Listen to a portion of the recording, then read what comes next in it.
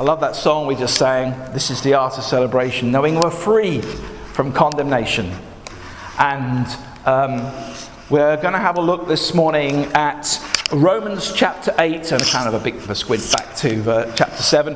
You won't be surprised that I'm kind of focusing more on chapter 8. If anybody knows Paul's letter to the Romans, you just want to spend all day in Romans chapter 8, wouldn't you?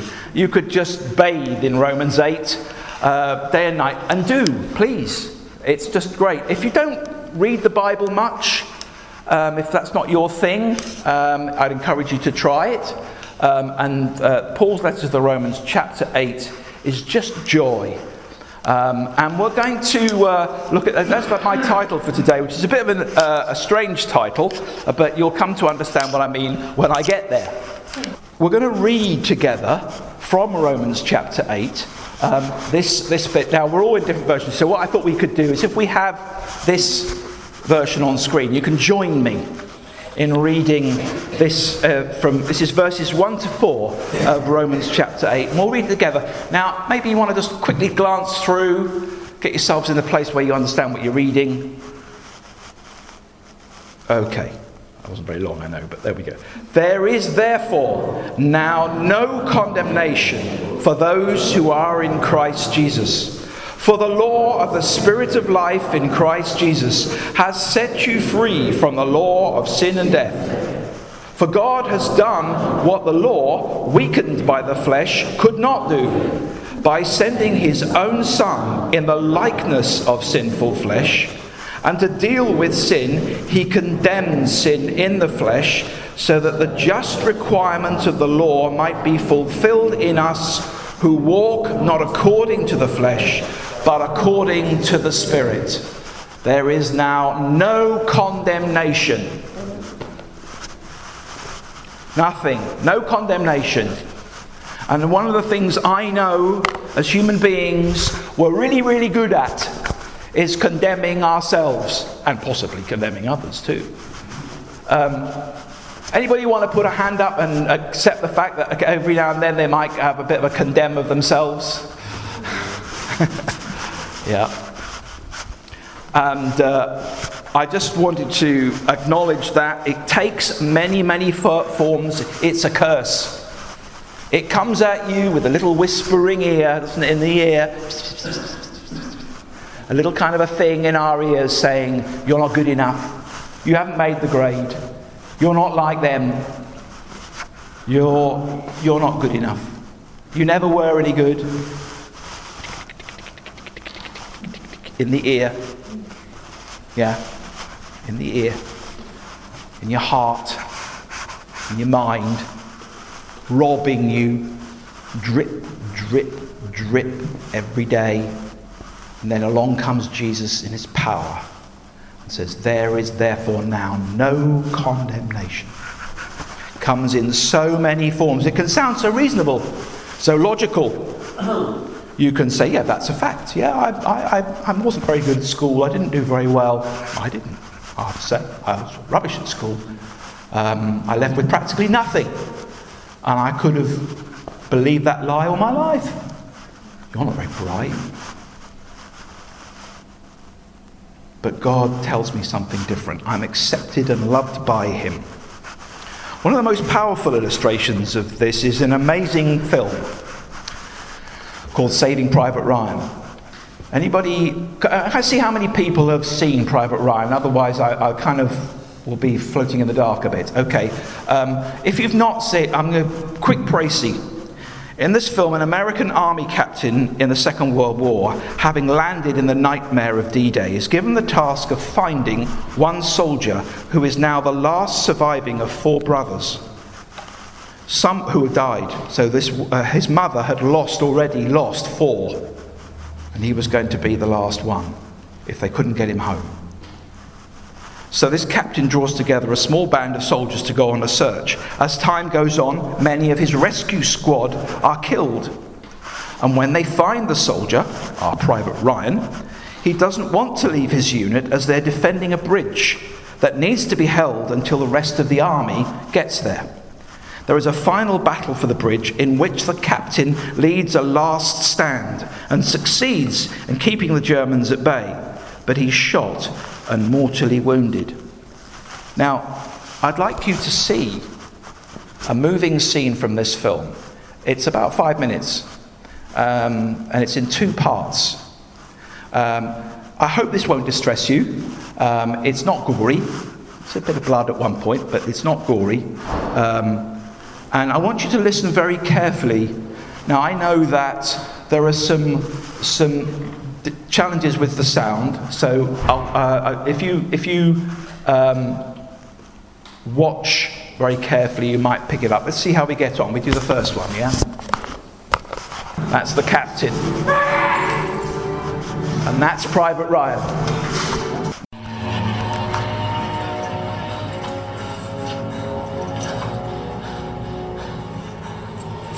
Medic! Medic! We got a medic!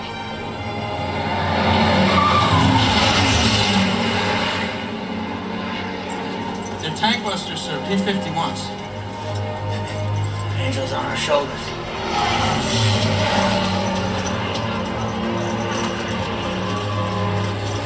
What, sir?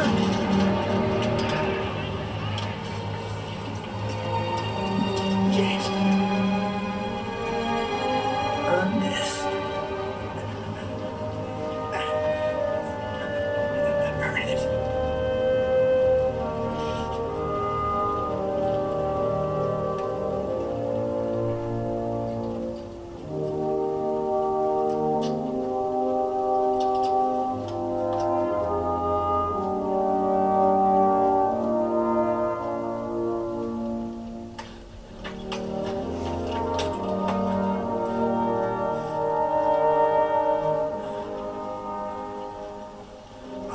Mrs. Ryan, it's with the most profound sense of joy that I write to inform you your son, Private James Ryan, is well and at this very moment on his way home from European battlefields. Reports from the front indicate James did his duty in combat with great courage and steadfast dedication, even after he was informed of the tragic loss your family has suffered in this great campaign to rid the world of tyranny and oppression. I take great pleasure in joining the Secretary of War, the men and women of the United States Army, and the citizens of a grateful nation in wishing you good health and many years of happiness with James at your side. Nothing, not even the safe return of a beloved son, can compensate you or the thousands of other American families who have suffered great loss in this tragic war. And I might share with you some words which have sustained me through long, dark nights of peril, loss, and heartache. And I quote, "I pray that our Heavenly Father may assuage the anguish of your bereavement and leave you only the cherished memory of the loved and lost, and the solemn pride that must be yours to have laid so costly a sacrifice upon the altar of freedom. Abraham Lincoln." Yours very sincerely and respectfully, George C. Marshall, General, Chief of Staff.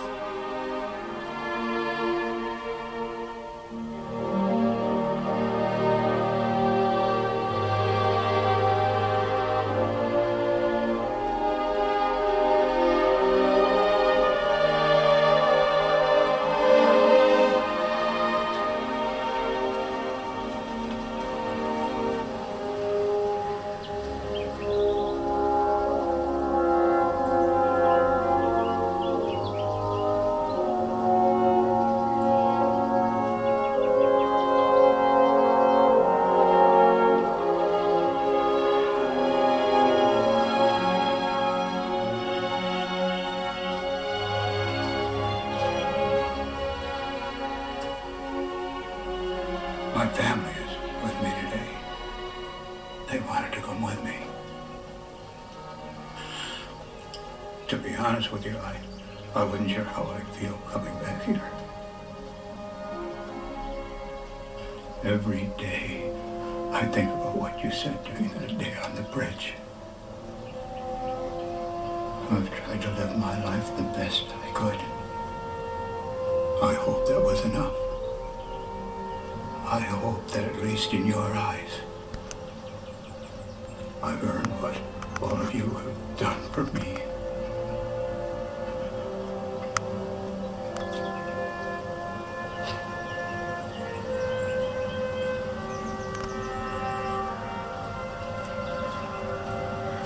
James. Captain John H. Miller.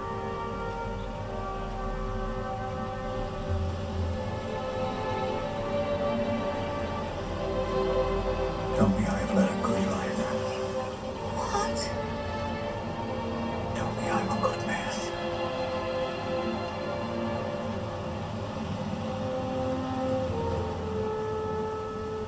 You are.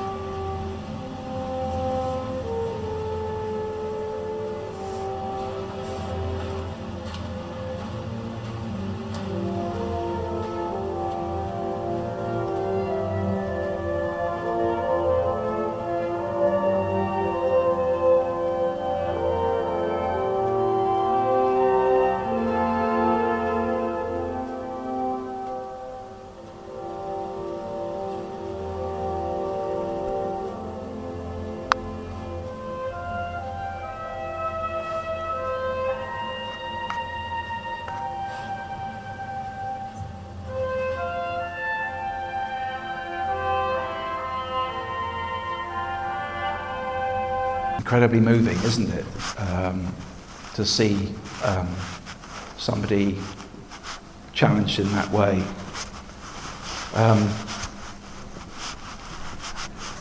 I think the challenge of that moment, what does he say to him? Anybody tell me what he said to him on the bridge?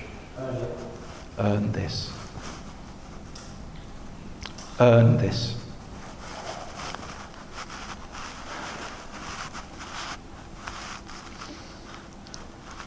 When Jesus died on the cross, he didn't say, earn this.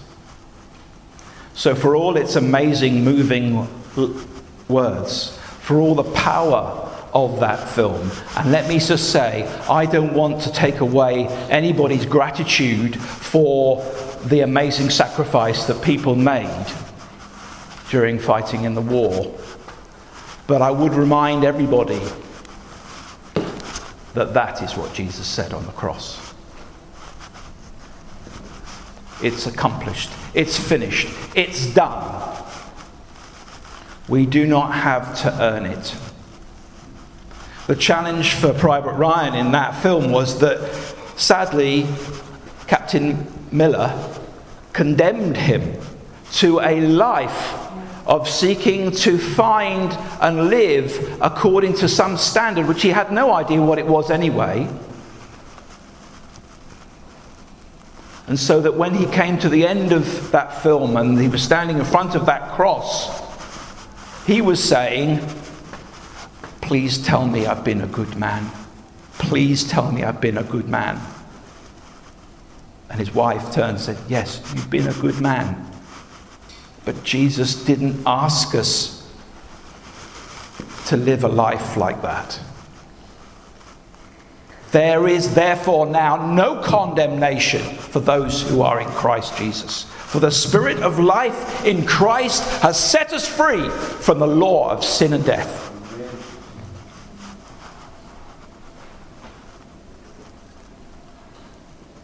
We can so easily fall into feeling we have to earn our way to heaven. Earn it. How many times have I helped today? How many good deeds have I done today? Have I done this? Have I done that?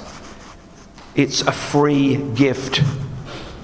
And the reality is, far too many of us believe that whether in our relationship with God or in our behavior in life, we believe we have to earn our way to acceptance. You do not. Paul describes it like this, and this is my one reference back to Romans 7. I think I've got it here. Oh, going the other way. Okay. What I don't understand about myself is that I decide one way, but then I act another, doing the things I absolutely despise. This is Paul talking in Romans chapter 7. So if I can't be trusted to figure out what's best for myself and then do it, it becomes obvious that God's command is necessary. But I need something more. For if I know the law but still can't keep it, and if the power of sin within me keeps sabotaging my best intentions, I obviously need help. I realize that I don't have what it takes. I can will it, but I can't do it. I decide to do good, but I don't really do it. I decide not to do bad, but then I do it anyway. My decisions, such as they are, don't result in actions. Something has gone wrong deep within me and gets the better of me every time. It happens so regularly that it's predictable. The moment I decide to do good, sin is there to trip me up. I truly delight in God's commands, but it's pretty obvious that not all of me joins in that delight. Parts of me covertly rebel. And just when I least expect it, they take charge. I've tried everything, and nothing helps. I'm at the end of my rope. Is there no one who could do anything for me? Isn't that the real question?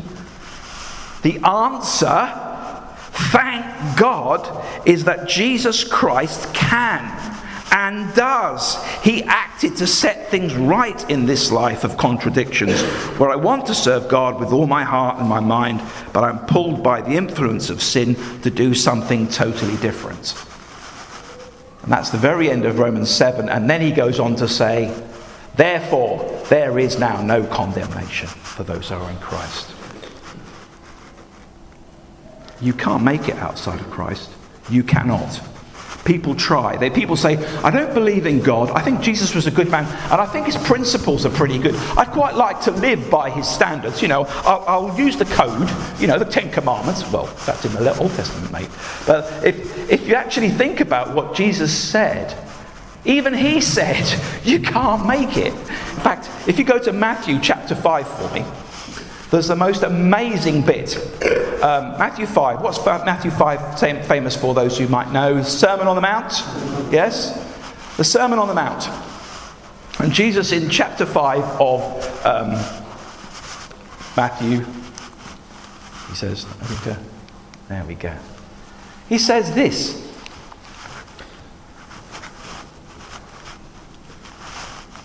That's Matthew 5:20.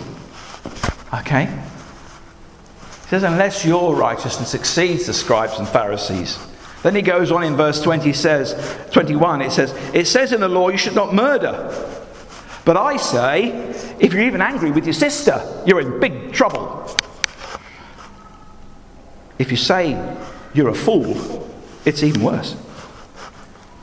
You say, don't commit adultery. This is verse 27. Don't commit adultery. But I say, if you start looking at the scantily clad girls on the adverts lustfully, then you're in big trouble. He goes on to spell it out in very similar ways with respect to swearing, revenge, dealing with your enemies, how we pray, our approach to generosity, and pretty much everything else. He sets the bar where the people of his time have set the bar here. And this guy just about might clear it. But I tell you what, the bar Jesus sets, you'll never clear.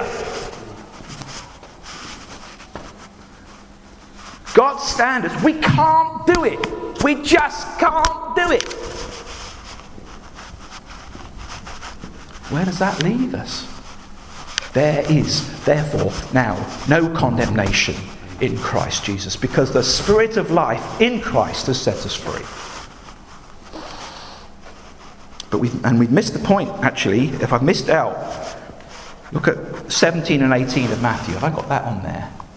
There we go. He was clear. He wasn't getting rid of the law. And Paul makes this point absolutely throughout Romans. He wasn't getting rid of the law. I'm not here to demolish it. And the message he puts it brilliantly. I'm going to put it all together, pull it all together in a vast panorama. In most translations it uses the words, and what your Bible probably says, fulfill the law. I like that too. I'm going to fulfill the law. Let's stick that word the other way round and say, I'm going to fill it full. Yes? Jesus, through his death and resurrection, filled full the commandments of the law, the demands of the law, so that we did not have to be condemned by it, or anything else for that matter. He's come to fulfill the law. Can you go back to Romans 8? It's interesting because in Romans 8 it says this. I'm going to put that on there. I never remember what I've done on the PowerPoint. There we go. Romans 8, somewhere it says in there, "For God has not done what the law, weakened by the flesh, could not do, by sending his own Son in the likeness of sinful flesh. And to deal with sin, he condemned sin in the flesh, so that the just requirement of the law might be fulfilled in us, who walk not according to the flesh, but according to the Spirit." You know, those whispers still go on in our heads though, don't they? There'll be whispers and lies. It's not possible. I'm not good enough. When I've got this all sorted out in my head, then I'll be okay. I need to do this before I can be accepted by God. I need to do that, whatever. If I do this or that, my good deed for the day. You know what? Humanity's been bound up with that rubbish all through thousands of years. You know what we call it? Religion.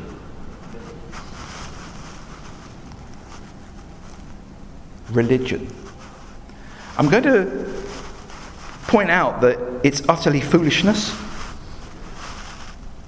and a complete failure. But we're continually, as human beings, universally drawn to this idea of doing stuff to get right with God. If I do this, if I do that, if I do the other. And we are utterly and totally destroyed by it. It is utter foolishness. As a weapon of the enemy, it is a masterpiece.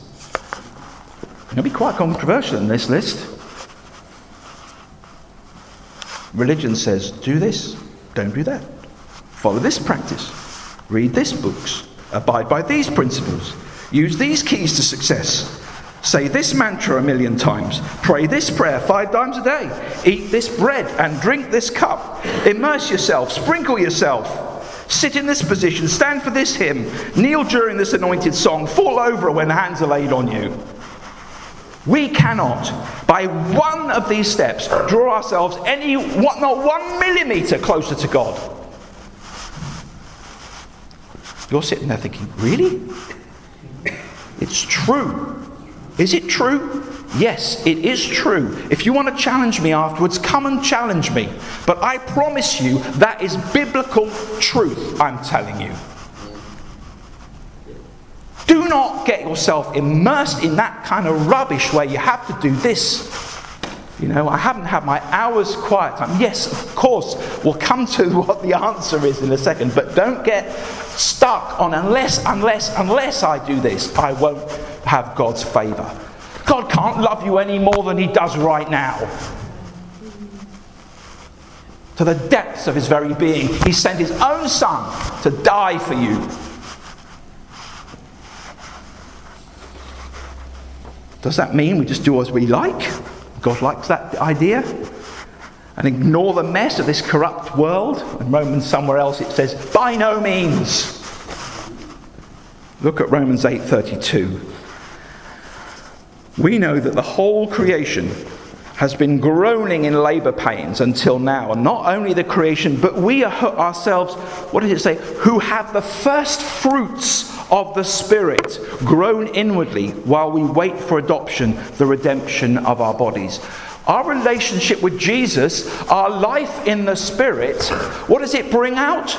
The fruit of the Spirit. If we have a relationship with Jesus Christ, you will inevitably, as you grow in that relationship with him, begin to have the fruit of the Spirit. And what are the fruit of the Spirit?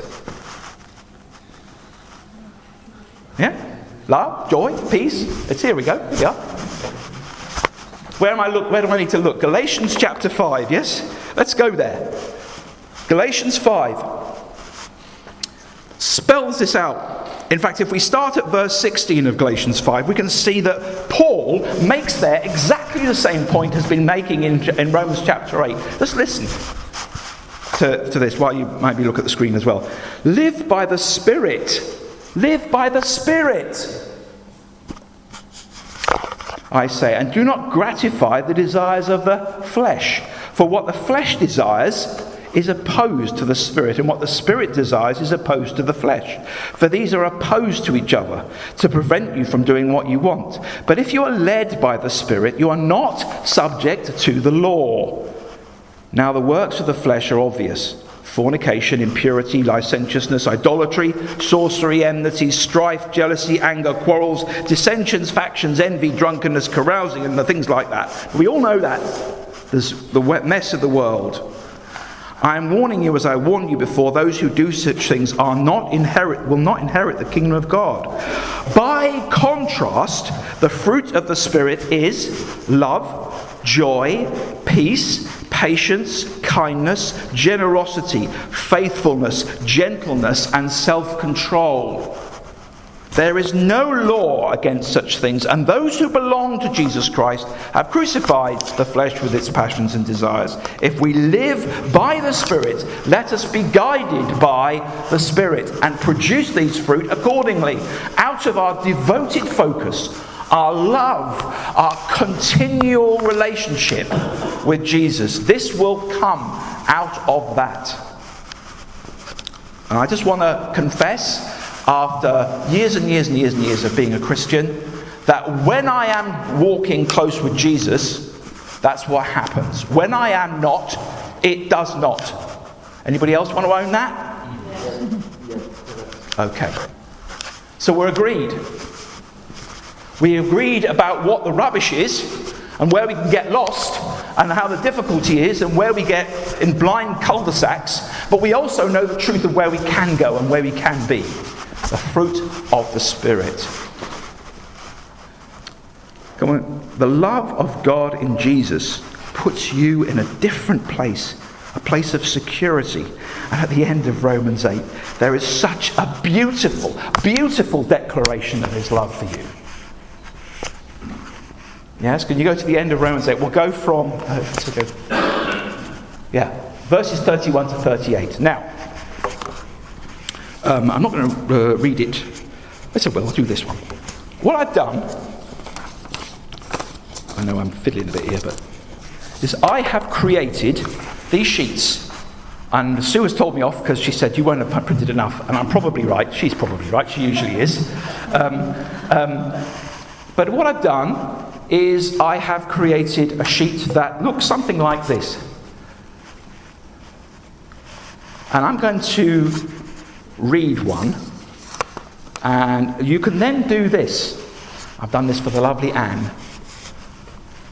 Okay, so I'm going to read this bit. With God on Anne's side, like this, how can she lose? If God didn't hesitate to put everything on the line for Anne, embracing her condition and exposing himself to the worst by sending his own son, is there anything else he wouldn't gladly and freely do for her? Yeah? And that's for you too. So you get a sheet with that, and then you fill it in like that. And then I'd like you to read it to yourselves, or get somebody to read it to you, because that's even better. Brian, could you get a few of those around? And I will email you. Can you, those Sue and Brian, you'll know roughly who doesn't have email, so make sure those guys get a copy. So there's a couple of people here who don't do email particularly, but I will email it out as well. So I'm going to read the whole of one. I'll do it for Julie. With God on Julie's side like this, how can she lose? If God didn't hesitate to put everything on the line for Julie, embracing her condition and exposing himself to the worst by sending his own son, is there anything else he wouldn't gladly and freely do for her? And who would dare tangle with God by messing with Julie, one of God's chosen? Who would even dare to point a finger at her? The one who died for her, who was raised to life for her, is in the presence of God at this very moment sticking up for her. Do you think anyone is going to be able to drive a wedge between Julie and Christ's love for her? There is no way. not trouble, not hard times, not hatred, not hunger, not homelessness, not bullying, threats, not backstabbing, not even the worst sins listed in Scripture where it says they kill us in cold blood because they hate you. We're sitting ducks, they pick us off one by one.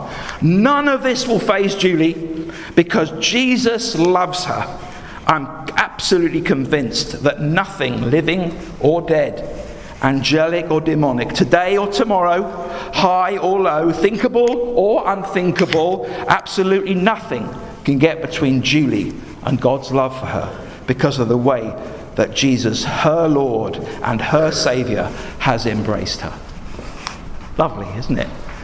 But that's the Word of God, and it's the Word of God to each one of you. How many was I short? Just a couple. I've got one here. Okay. Fantastic. All right. Nearly done. Just want to do one last thing.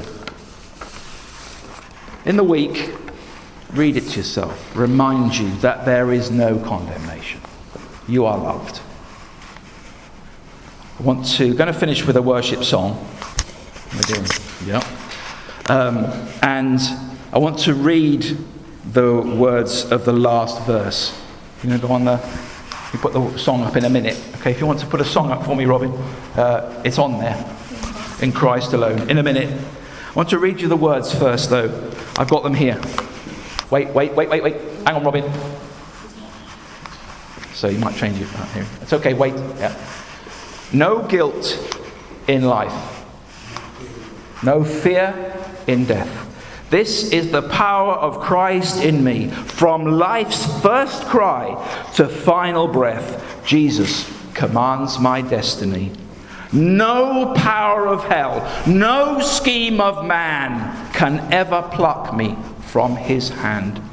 Till he returns or calls me home, here in the power of Christ I'll stand. Shall we stand together and sing?